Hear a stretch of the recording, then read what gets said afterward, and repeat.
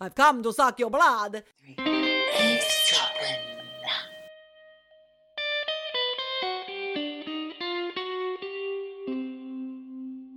Good morning. Good morning, hello, good day, good afternoon, whatever day or time it is, Michelle. I say hello to you.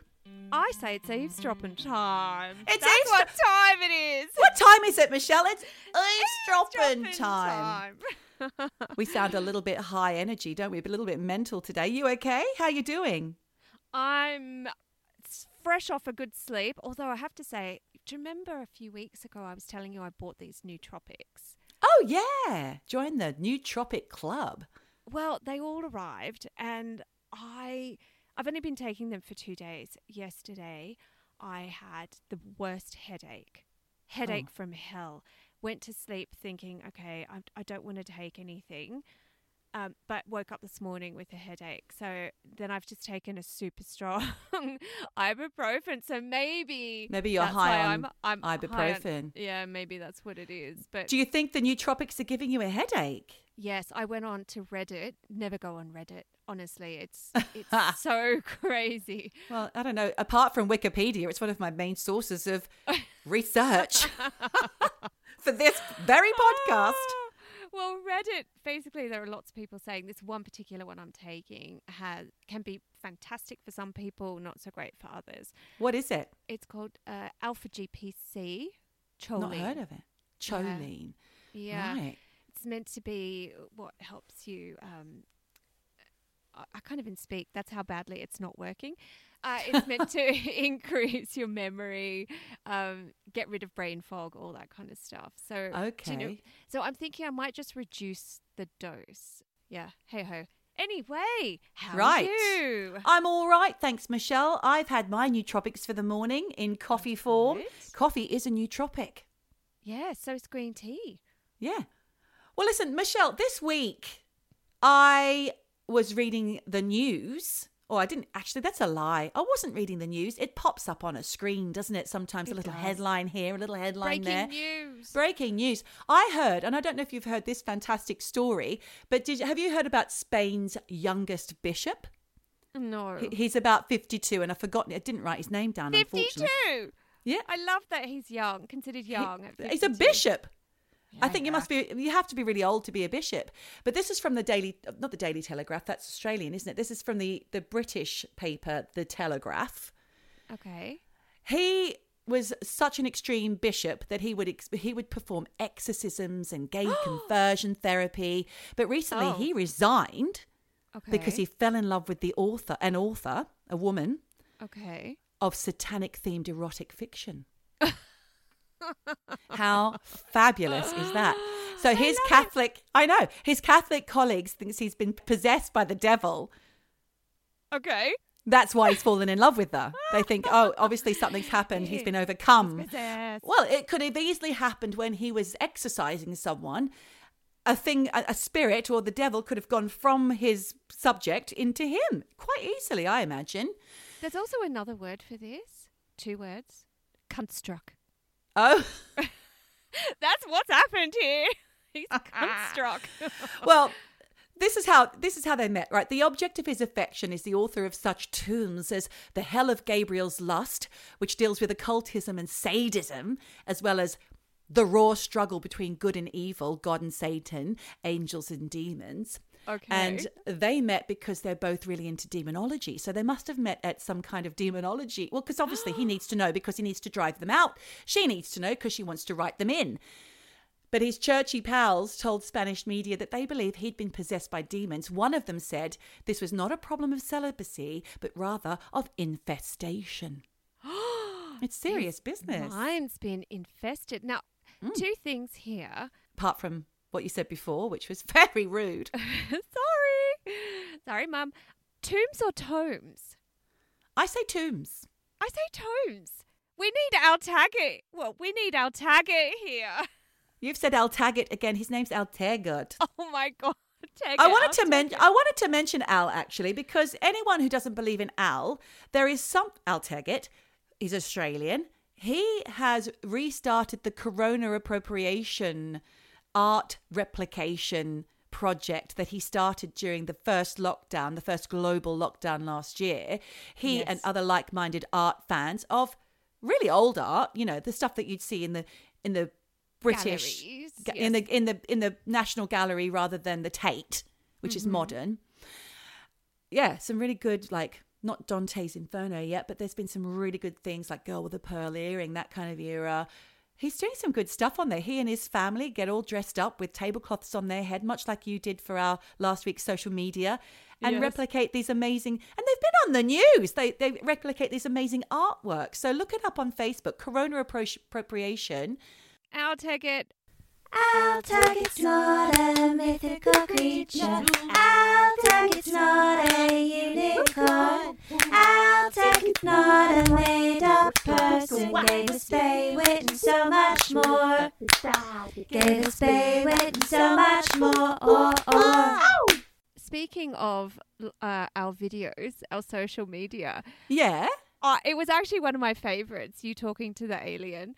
But Baby Yoda. However, we did have a comment. Somebody wasn't so impressed. Well, there was a man. I believe it's a man because I went on and looked at his profile. I looked at his too. Had about 6 random photos on there. He wrote, what did he write on there, Michelle? He said, haven't you got anything better to do with your time or something? Yes, he did. I love that he's got nothing better to do with his time, that he can scroll through people's social media and make comments like that. Cheeky. Tartan Pie. His name's Tartan Pie. Oh, is it? Okay. Yeah. Well, I wonder how he found us. Well, it must have been a hashtag. Must have been one of those hashtags. Hashtag Sneenish Hearts for Smoko. Anyway, did you see too that we got tagged? No. Oh, the Bruderhof communities. Yes. Bruderhof, they know about us. And honestly, I did give them a mild thumbs up. So they've got nothing on me. Nothing on me. But I called them slut shaming in the post. Yes, you did. Okay. So there you go. Bruderhof. So anyone who doesn't know what we're talking about, apologies to you, but it's all about last week's episode, which was about sects. That's SECTS. A friend of mine was scrolling. She heard me say sex and she immediately fast forwarded in case any children were in the room. But it's not sex, not crazy sex, as Michelle commented at some point during that episode that she loves crazy sex.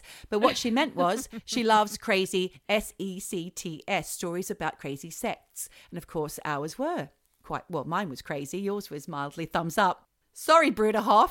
Sorry, or Gruderhof as you kept calling I it. know. Back to your Spanish bishop. Anything more to add to this? The Pope offered him an exorcism to help him, and he said, no, thanks. Yeah, no thanks. I'm cunt struck. I'm taking it. I'll take the crazy sadist sex with the author. Thanks. Great story. Well, thank you. I had just a very quick shout out. Shot. This is to Wiz, who has had a previous shot. She's been shotted at before. She has. We gave her a shot. And she was cleaning, and her friend Phoebe, shout out to Phoebe, was also listening and said, fuck are you listening to? Because Wiz had eavesdropping on. And it was the Strange Addictions. And apparently Phoebe was just like, whoa, what the fuck? Especially when she was listening to the bit where the woman was swirling her finger in the ashes and then taking a little lick of it. But anyone who wants to hear that episode, that's 2 or 3 episodes ago, I think 30. I don't know what number we're on to, yeah. Yeah, so hopefully Phoebe's not a one-time listener, but a long-time listener. So there you go. Shout out to Phoebe. Phoebe, you can get shout outs. I also had some conversations this week with Chef Sean from New South Wales, who is a paranormal, I'm going to have to give him a shout out next time, enthusiast. I've forgotten to write down all the things. I'm hoping he will listen. And Sean, if you're listening, I will give you more of a shout out next time. Apologies. Well, he's going to send us some ghosty stories. So yeah, we want to do ghosts coming up soon. So please get your pen to paper, people, and write in all your ghost stories. We need some to talk about. And I've been in touch with Hazel, the psychic real estate agent. And I'm asking her for some info too about any recent conversations she may have had with the dead. Yeah. I would need Hazel. I need more Hazel in my life. Yes, me too. Well, speaking of all of that, Yes. what are we talking about this week, Geordie? Well, this week, okay, I had a conversation with a friend recently who told me of an experience that she had where she passed out. Now, she has a lifelong heart problem.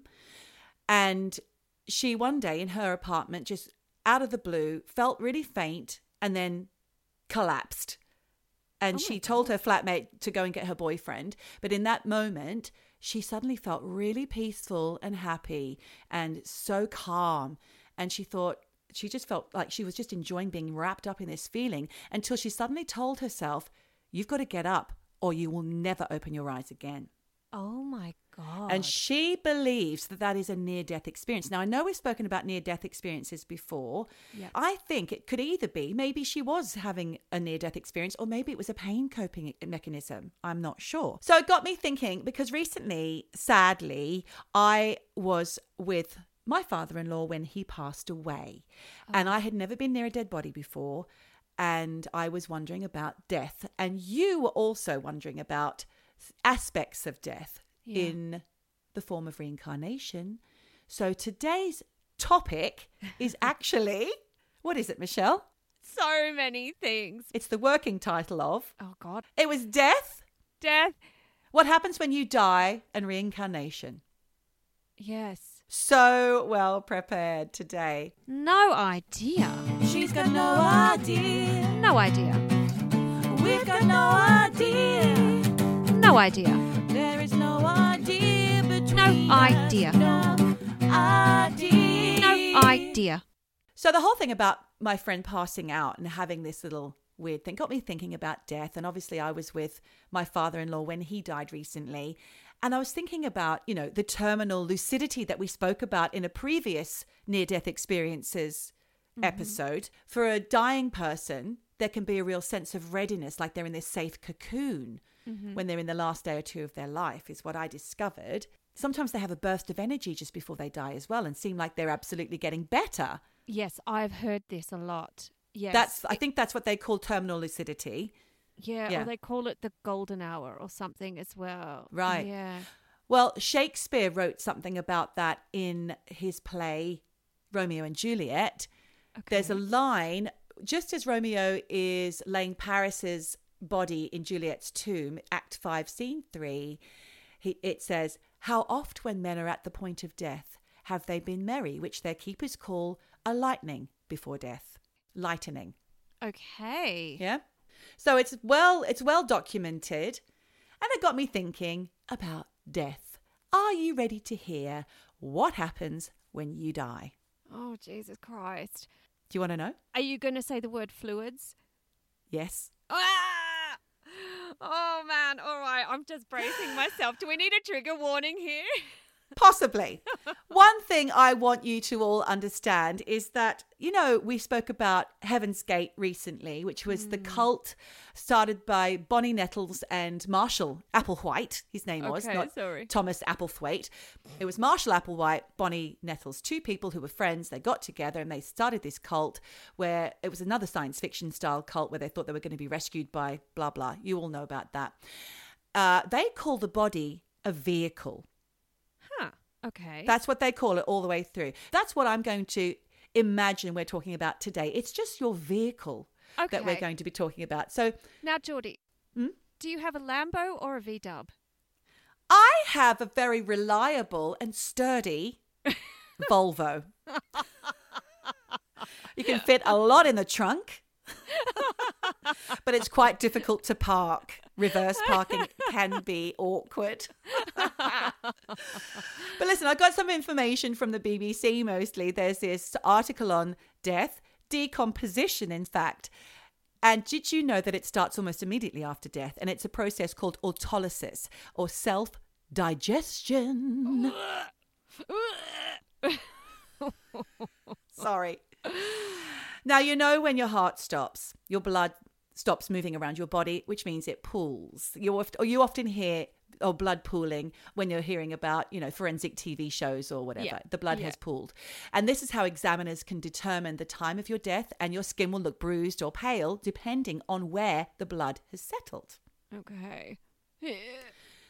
Then your temperature drops to room temperature, and this is called alga mortis. Not rigor mortis, but alga mortis. So kids, you're learning something new every day. Eavesdropping. Isn't that good? Then, you know what? Your body can still be twitching and flexing as things settle. So there can still be movement seen, Michelle, which is quite creepy. Yes, but we all know about chickens. When you cut their head off, they still keep running around. That's what they say.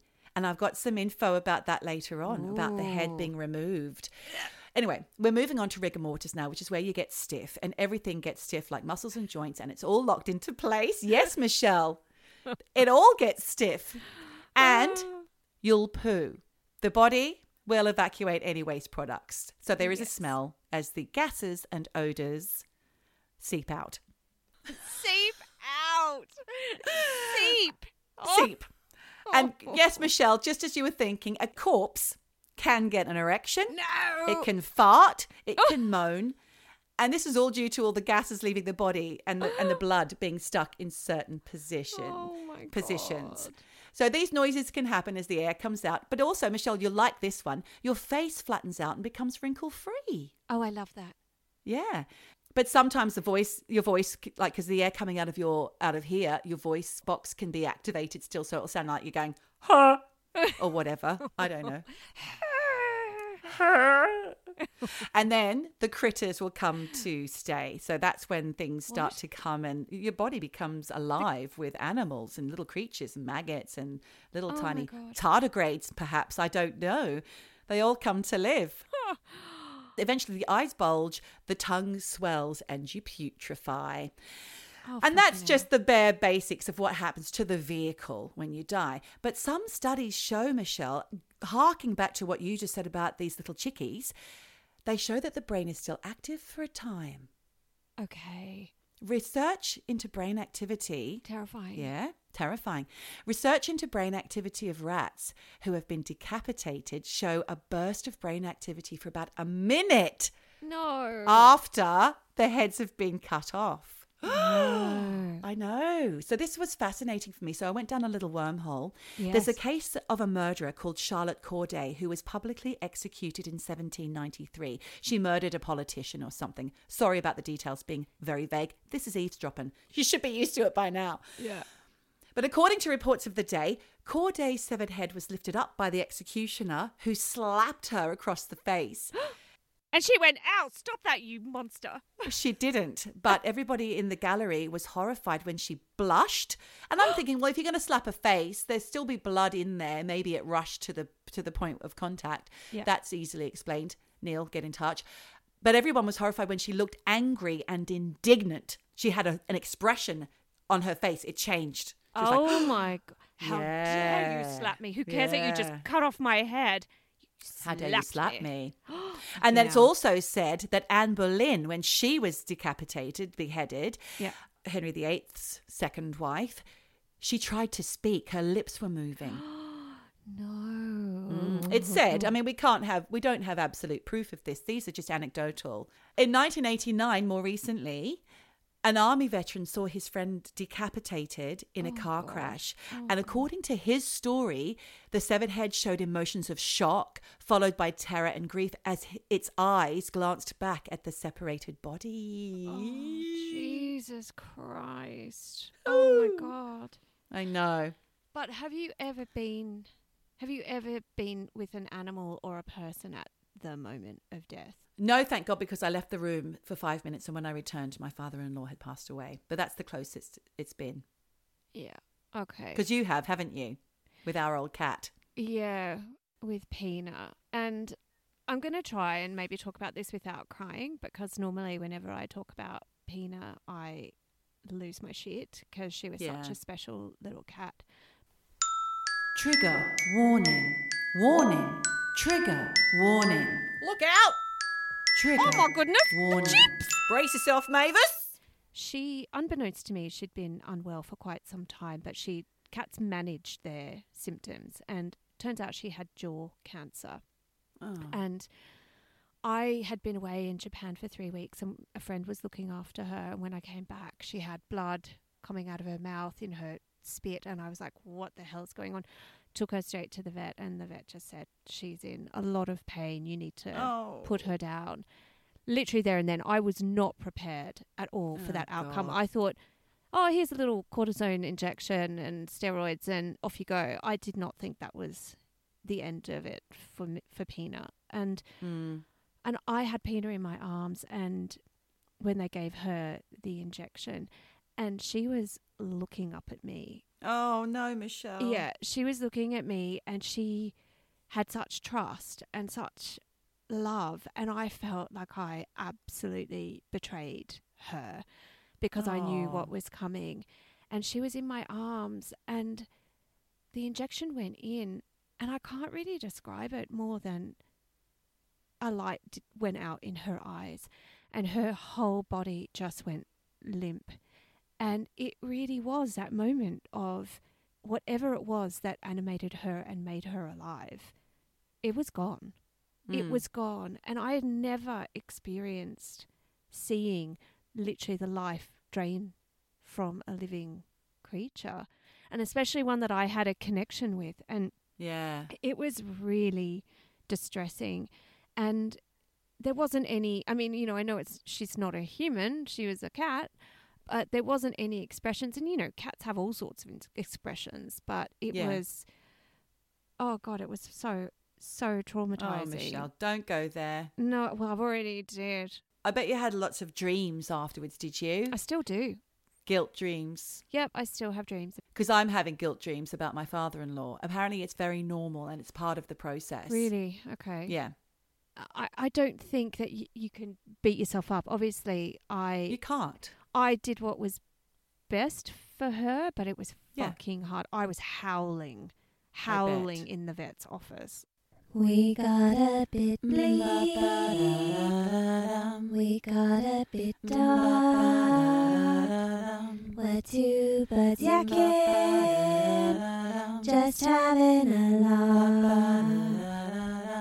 Oh dear, that is heartbreaking. Of course, we're making light of death today because this is a comedy podcast. But of course, it does have effects on the people left behind. Yeah. Quite often, the pain of dying, hopefully, you know, when people pass, it's not as painful as we feel as the people left behind. Yeah. That's where the pain is, you know. It is. But anyway, going back to the actual mechanics of what happens to your vehicle, let's call it a vehicle. In 2019, very recently, a study showed that dead bodies can move for up to 17 months after death. What? How bizarre is that? How is that possible? How do they move? Well, I don't know how, but time-lapse videos of a corpse at an Australian anthropological research facility shows a corpse's arms moving from across the body, say, for example, in a Vincent Price style thing that I'm demonstrating to you right now, like, you know, I've come to suck your blood. Or a Tutankhamun.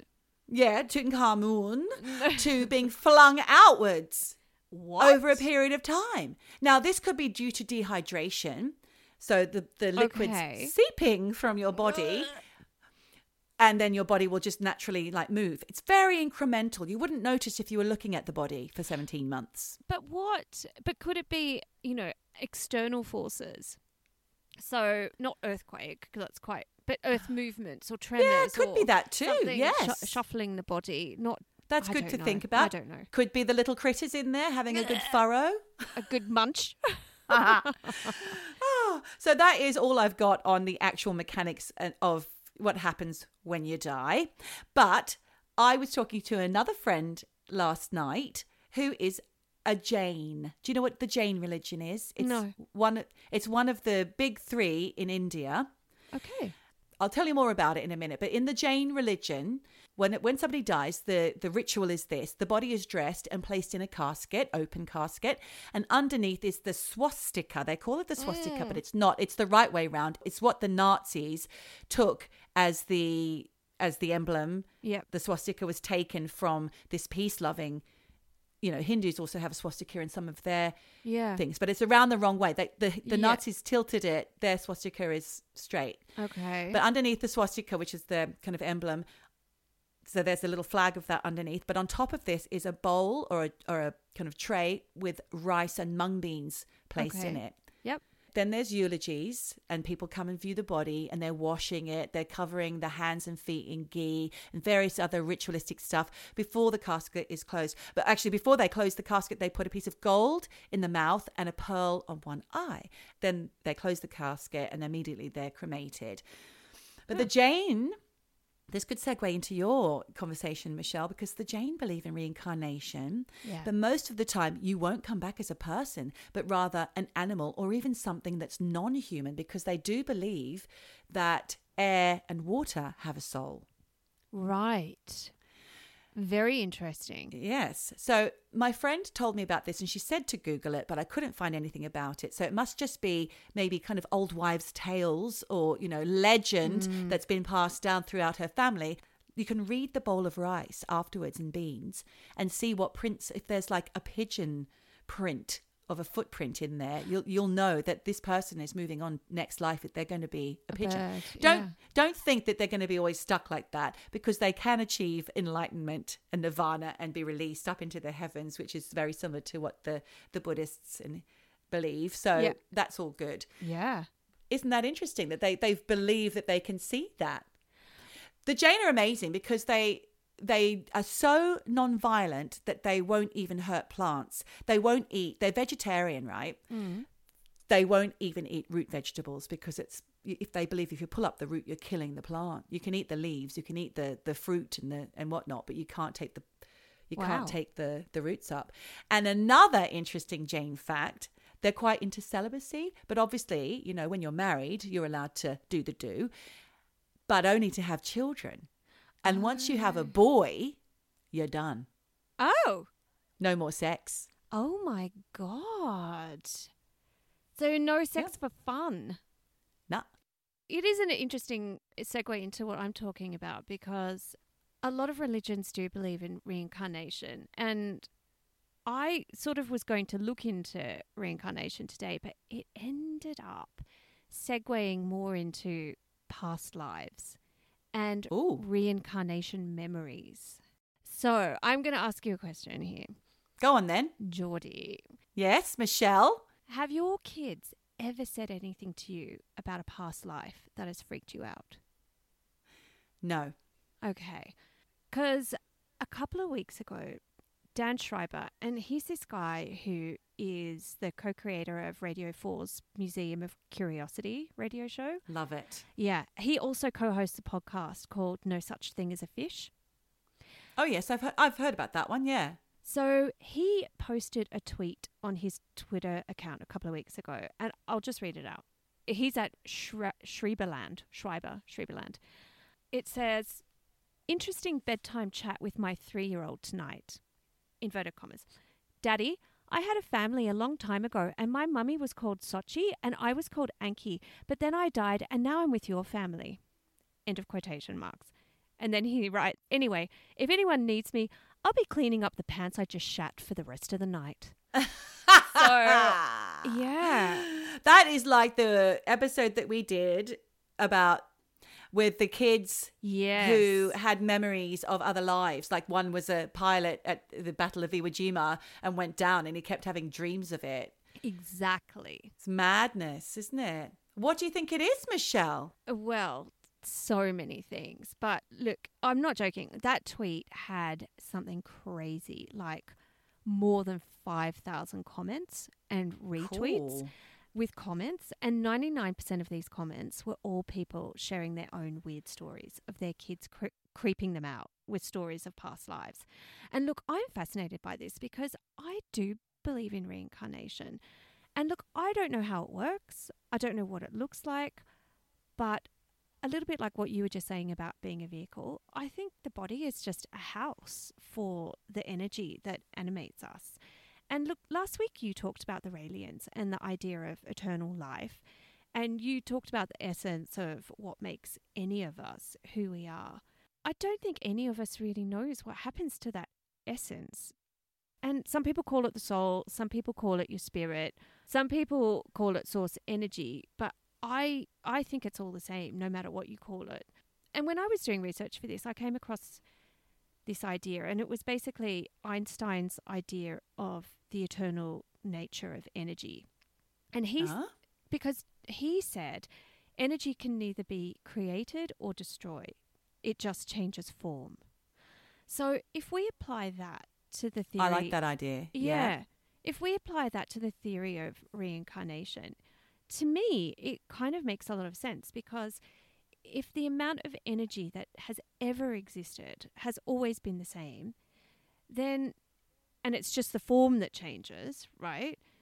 And if we believe that we are animated by energy, then our energy has always existed. It's just the same. It's just that it's changed form.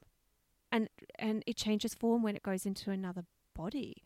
So for me, I feel like that seems really logical. And it's a mind bender, Michelle. Do you know, as you're talking, when I was a teenager, I had a friend and we came up with a decomposition theory, which is when you die, you turn to dust or you're burnt and you turn to, ash or whatever. Yeah. And then it goes on the ground and then and then your ex-wife eats you. And then your ex-wife, or you do get eaten because you turn into dirt. Yeah. Yeah. And the bugs and worms. So perhaps, yep. Yeah. And then we grow vegetables in that dirt and we eat them. So it's a cycle. Or we feed it's a cycle. Yeah, it is. It's pretty basic what I just said. That was from the mind of a 14-year-old, but it makes sense. But look, I mean, and there are quantum physics theories about reincarnation, which honestly, I did not have enough time or brain energy because I had a massive headache from my nootropics. But I think it's another episode because it's so fucking fascinating for me. And I think, look, no matter how you think about this, past lives and reincarnation, it's an ancient belief, and it's across so many cultures and religions. I mean, you were just talking about the Jain. So I think it's something that people have been pondering forever.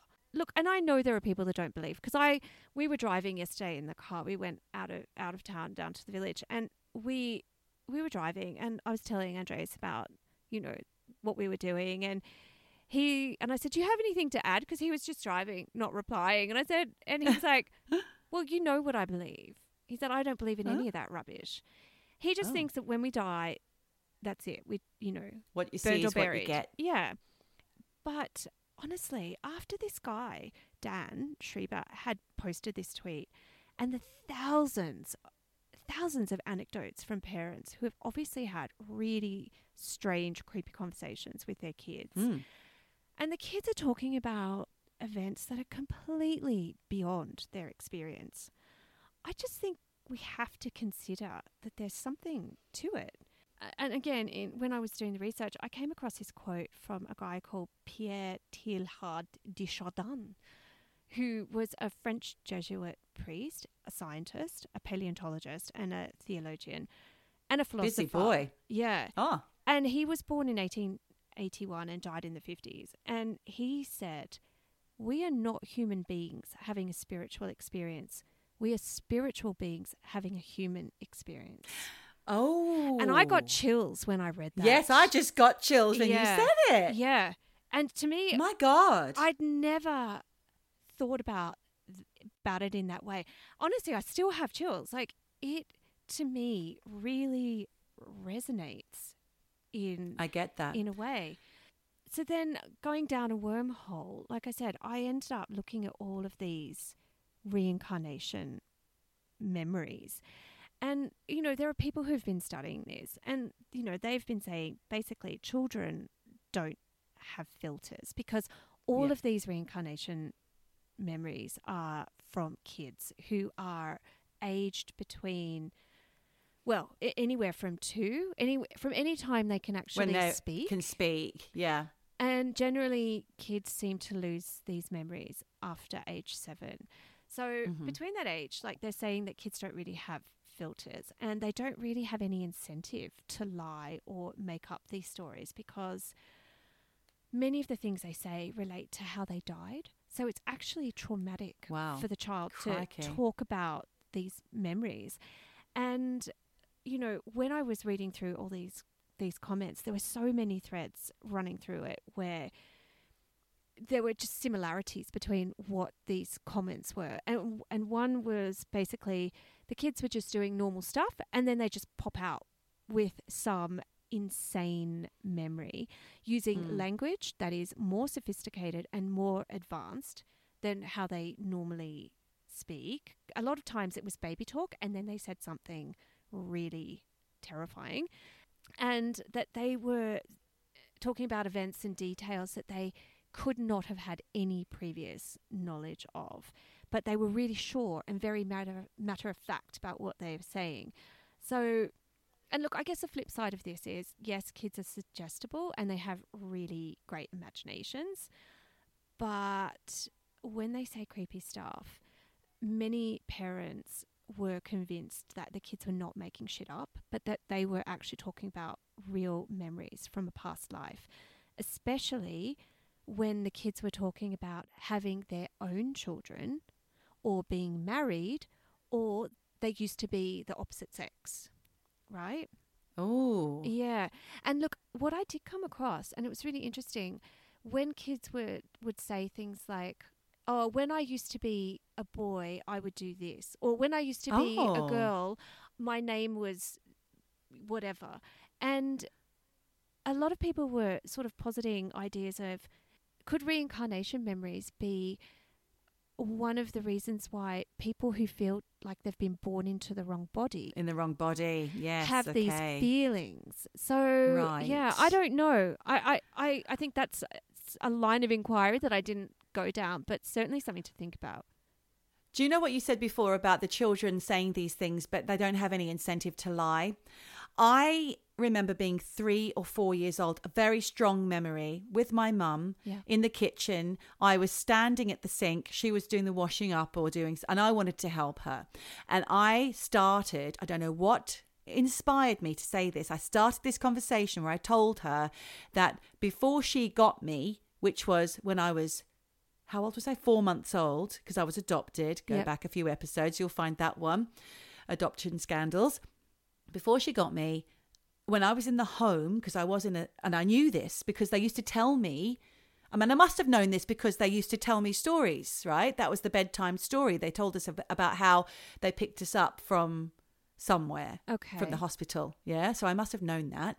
But I remember telling her, before she got me, when I was in the home with all the other babies, we used to do all this washing up. They taught us how to do the washing up. They taught us how to do the putting away. I used to do it all the time, Mum.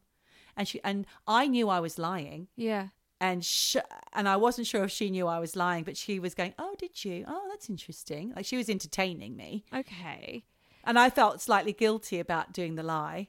Okay. Well, carried on with it anyway. Well, interesting you should talk about that, because there's a whole thread about kids saying, basically, we choose our parents. And there was a comment here. It was from Joanne at Redhead Irish 33 is her Twitter handle. And she said, this is her tweet. My boy told me at roughly 3 years old about being taken to the room where you choose your parents. He said there were loads of photos of people and he chose me for my smile. He thought it was totally normal for folks to remember this. And he described all the faces of all the other parents. Interesting, but could he just be a fantasist like me at 3 and Maybe. 4 and be making shit up? Maybe. There is that possibility. Of course. And then we go to Rora Monroe.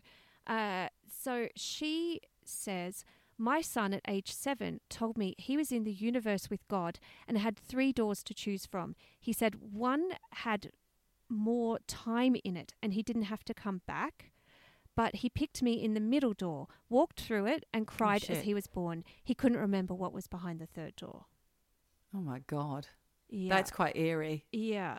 So one has more... So the one that he didn't choose had a longer life. Oh!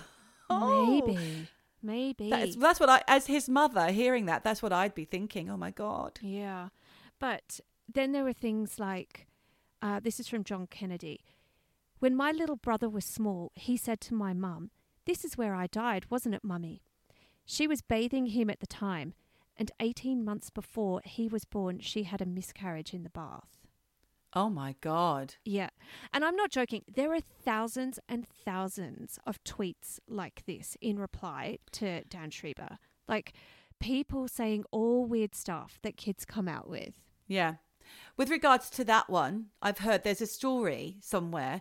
We haven't covered it, but I've heard it on other podcasts of where 2 little girls were killed, and then the parents went on to have 2 more children, and they had memories of the things that these children, the older siblings who were killed, used to do.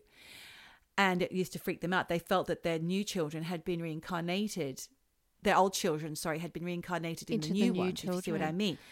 Yeah. But Moira, our resident historian, and I were discussing this the other day. Yeah. She raised it, actually. She didn't know we were doing this as a subject. And she raised She's on it, isn't she? She's in the zeitgeist. She is. Zeitgeist. She said... But she came across it in a different way, Michelle. She didn't say it was something to do with reincarnation. She didn't believe that the vehicles were, had somebody else's essence in them from a previous life, and that's where the memories come from. She believed, or she was exploring the possibility of a belief, that there are memories in the ether, and those memories can be plucked by these 2, 3-year-old, 4-year-old children. Mm-hmm. They can grab these memories, whether they're from a parent or just out there, like the Battle of Iwo Jima. Yeah. And they kind of assimilate them. These memories become theirs. They're just kind of like little thought bubbles. If you can imagine it like an animation, you're walking along and there's a little thought bubble of how I died and how that person won the war and how this person was a Hollywood producer and got killed in a car crash. They end up popping themselves or inserting themselves into these little vehicle baby kids. Yeah. That's what they're talking about when they have these memories or dreams. It's something. It could very well be that. I mean, I understand that's difficult to follow, and I didn't explain that very well. But there are all sorts of theories that, I mean, people call it reincarnation memories, but maybe it is something else. But look, I'm going to tell you the story of Jenny Cockle. When she was before the age of 4, so between 3 and 4, she started talking about when she was a woman called Mary. And more than that, she vividly remembered how she died in the 1930s. And she would tell her mother all the time about all the memories she had when she was Mary. So when Jenny was Mary, she told her mum she died in hospital while giving birth to her 8th child. And she was 35 years old, right? Crikey, that's hard work. Yeah. So Jenny would tell her mum all about the memories she had of bringing up these kids. And she would talk about this incredible guilt that she felt at leaving all these kids behind and orphaning them, because she knew that they were left alone and vulnerable and that her kids would be split up. So she said when she was Mary, she had lived in Ireland. And this is really intense. At age 4, she drew a map from memory of where she used to live in Ireland. But Jenny had never been to Ireland. She lived in England. And she was too young to know about any of the things that she was talking about. And she certainly had no way of drawing a map from memory. So the thing is insane. Yeah, really insane. So the thing with Jenny is that, and look, just as a quick aside, through the research I've been doing, there have been a lot of studies that say basically age 3 is the hot zone for kids remembering these reincarnation memories. And in fact, this one woman who is a statistician. Try again. Statistician. Yeah. Stats. You did it. Stats. She went through all of these comments on Dan Schreiber's Twitter and made this pie chart, figuring out when it was that most of these kids started the memories, had most of the memories, and then forgot the memories. And so, really, most kids forget everything by age 7. But Jenny, unlike most kids, she continued to have these memories her whole life. And it just, they seemed to stay with her right into adulthood. And these memories of her being Mary never faded. And look, I read this article where she was talking about when she first remembered that she was Mary. And this is actually a quote from Jenny. She said, I started talking about these memories before I turned 4, and I thought it was what everyone experienced. I had tiny fragments of dozens and dozens of memories, but there were 4 past lives that came through the strongest. And the memories of being Mary were the strongest ones of all. And she says, I remembered feeling so upset and guilty at leaving the children. There was this sense of wanting to see what had happened to them and make sure they were all right. Did she then Google the children? Well, this was in 1989. You couldn't Google, right? No. So Jenny just got on with her life, not really thinking about Mary until she had kids. So, in 1989, she decided to get on a plane, go to Ireland and see if she could find out whether or not Mary had ever existed and if there really were 8 kids whose mother had died. So, from her memory, she redrew the map and somehow she managed to narrow down where she thought she might have lived when she was Mary. And it was a place called Malahide, which is in North Dublin. Mm-hmm. Yeah. So, do you know Malahide? Yeah, I do. Okay. Yeah, because you've spent time there. Yeah. So she went there and she says she instantly felt a connection and she noticed things had changed. Mind you, Jenny had never been to Ireland. First time. No. But she was like, shit's changed. So she saw this builder's yard and she was like, okay, it wasn't a builder's yard anymore. It was a supermarket. But she was like, that used to be a builder's yard. And there was a jetty, but it was brand new. She was like, that didn't used to be concrete. That used to be, whatever. Wood. And apparently, tick, tick, all correct, right? And then those things had changed. So even though she didn't know exactly where her house was, she knew it was in an area close to a few other houses opposite a boggy meadow. So when she was in Malahide, sort of guided by her memories, she walked to a spot where she thought the house should have been, but there were only these torn down houses there because they were making way for a housing development. So she was like, I think that's where I lived. But basically, she was in a place she'd never been to and she recognized all this shit. So she knew she probably was in the right place. She recognized places without knowing how. But she didn't know what Mary's surname was, only that Mary had lived in the 1930s and had died 21 years before she was born as Jenny, right? So she went around and started talking to a few old-timers in Malahide, and she struck up a conversation with this guy who remembered that, actually, there had been a family who had lived exactly where she had said, in one of these houses that got knocked down. And he told her that this woman had had 8 kids and had died during childbirth and that her name was Mary Sutton. Oh. Yeah. So now she's got a name. She's got a name. And she has confirmation that the exact place she went to, a woman had lived there with 8 kids. So incredible. And like I said, this is all like pre-internet. So this is all face-to-face stuff here. Yeah. So basically, she thought, okay, now I know. She could go to births, deaths, and marriages now, though, couldn't she, to the registry office and find out? Yeah, she probably could, actually. So she decided she was going to track down these 8 kids that Mary had orphaned.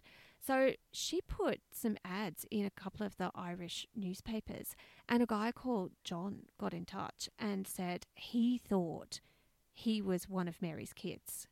And he then put her in touch with his brother, Sonny, who was living in England. And look, at this point, the BBC got wind of this story and asked if she would be part of this show called Strange But True. And she and Sonny both agreed to it. So what they did was they interviewed Sonny and they interviewed Jenny separately before they'd ever met. Yeah, right? They never met, Because they wanted to see how Sonny's memories matched up with Jenny's reincarnation memories of being Mary. And apparently there were 9 pages of Jenny's memories that, tick, tick, tick, all lined up with what Sonny had said. So Sonny was absolutely fucking convinced that this woman was Mary. And look, I watched some of this documentary. It's quite hard to find, and there were only like little clips, but I managed to see some. And Sonny's in his 70s. And, you know, Jenny is in her, 30s or something. So, and he was convinced this young woman who out of the blue found him was his mum, because in this documentary, he said Jenny, when she was talking to him, had information that only Sonny and his mum would know. Oh, my goodness. Yeah, really, really insane. But of the other 7 kids, one had died, so 6 of them, they were all then in their 60s and 70s. They didn't think Jenny was Mary. They thought their mother Mary was sending a message through Jenny. Through Jenny. Yeah. There you go. And that Jenny's efforts to track down all the siblings who had been separated and sent to live with, you know, different family members or adopted, this was Mary's way of bringing them all back together. Oh, my goodness. What a lovely story. Yeah. And it's beautiful. Yeah. And look, it was really emotional, actually, because they had Jenny's mother talking about when Jenny was a little girl and talking about being Mary. And she said it was intense being her mum because she was so certain. And look, I don't know how, as a little girl, you know all of this stuff that later turns out to be true. You know what I mean? I don't know. It's strange but true, Michelle. I'm going to check that show out. It sounds amazing. Yeah. There was another few threads on this that were really interesting. It was about sort of violent deaths. It seemed that a lot of these kids were talking about, you know, being killed, right? In all of these comments. There's a guy called Jim Tucker, and he is a psychologist and was a director of the Division of Perceptual Studies at the University of Virginia, and he did a lot of research into these reincarnation memories. He says, in many cases, children remember violent or unusual deaths. And like I said, so many tweets and comments where people remember, these kids are remembering like horrible ways they died when they were someone else. And, you know, none of these tweets were like, yeah, I was 95 and I died in my sleep after a peaceful, happy life. You know, they were all like really violent or tragic, horrible things. And most of the memories seem like quite traumatic. So is it possible that only the souls or spirits or energy or whatever you want to call it that comes back to be in another body are people who had died tragically or too early in their previous lives? So they're coming back. They're getting another chance. Do you know what I mean? Unfinished business. Yeah. And look, I was thinking about this in terms of like, you know, arcade games, right? So you think about this. 3 lives. You get 3 lives. Or even you think about, okay, so you're in this game, you get killed violently, your life is dead. So you get another chance. Or you're like, I want to keep going. I want to keep going till I get it right. I want to keep going till I have the peaceful life. Yeah. And maybe there is something in that. I really don't know. I don't know. But one of the last things I'm going to talk to you about is this idea of scars and birthmarks, right? Yeah. So again, because there are a lot of tweets about kids with scars and birthmarks. And Jim Tucker talks about investigating loads of kids who had died and had injuries. And then they would point to something on their body, which was either a birthmark or a scar that corresponded with the injuries or wounds that happened when they died in their previous life. And he says, look, logically on one hand, it could be that kids see these birthmarks and make up a story about it. But when I was reading through Dan Schreiber's tweets, there were 2 that really jumped out at me. So actually, these are from a YouTube thing I'd seen. These are not Dan Schreiber's. Mm-hmm. So the first one was from somebody called @Wilk, and it says, my daughter was born with a large scar on her leg and one on her face that showed up as she got older. And I asked her one time when she was about 3, I wonder where this scar came from. And she looked at me right in the face and said, when I was a boy, I was jumping on hay bales with my cousins. My name was Max, and I jumped off and landed on a spiky thing that farmers use. And then I was in your tummy. And she said Oh it just my like God. that, really matter of fact. Oh, wow. And then another one, this is from somebody called Jade Demby. She says, my son says things like this all the time. He has since he could speak and still does at 4 years old. He talks about his other mummy, and she wasn't a nice mummy, and she didn't play with him like I play with him. And he said how his friends weren't nice people. He says he made and built cars. He told me he was 46, and one day he put sugar in his friends' gas tanks because they were mean and they hurt him. Then he points to a spot on his back and said they hurt him, and it was hot and sharp, and he was very sad that his friends did that. And he points to the exact spot on his back where his birthmark is. And he has never seen this birthmark because it's on his back. Yeah, yeah. And he said he then went to sleep and he woke up and he was a baby and I was his mummy. And he told me that I'm nicer than his other mummy. And when he gets frustrated, he yells, I'm big. I don't have to listen. This is not my body. And he says it all the time. Oh, my So, God. I don't know. I don't know if these reincarnation stories are true, but there is something in this. And look, I'm going to put a link to Dan Schreiber's Yeah. tweet, and so you can, like, if you're interested, go through. But all I'm going to say is, I think there's too much anecdotal evidence here, if you want to call it evidence, that there is at least something to investigate with these kids saying these Absolutely. creepy, weird things. So Yeah, yeah. there it is. Amazing. It's making me think about ghosts because next week we're going to be talking about ghosts, Michelle. I think that's what we need to do Okay, all right. because it almost segues into it. And I caught the end of a TV program. I think it's called Ghosts. Okay. And it's a comedy. Oh, and it's good. got all those people from Horrible Histories and all, like the young comedy actors in it. And I noticed there's a room full of ghosts Yeah. from all different eras. And there is a Neanderthal. So obviously, what about these guys? Why don't we get haunted by Neanderthals? Maybe we do. We just don't realise because they can't talk. Maybe they're the monsters. Maybe they're the scary Maybe. monsters under people's beds. There's so much to think about. Oh, God. All right. Well, look, I better go and get researching. That's right. People, write in. Do write in and tell us your ghost stories for next week's episode. Hurry up, hurry up. And in the meantime, Keep on. eavesdropping. Eavesdropping. Eavesdropping. Eavesdropping. Dropping. Eavesdropping. Dropping. Eavesdropping. Eavesdropping. Dropping.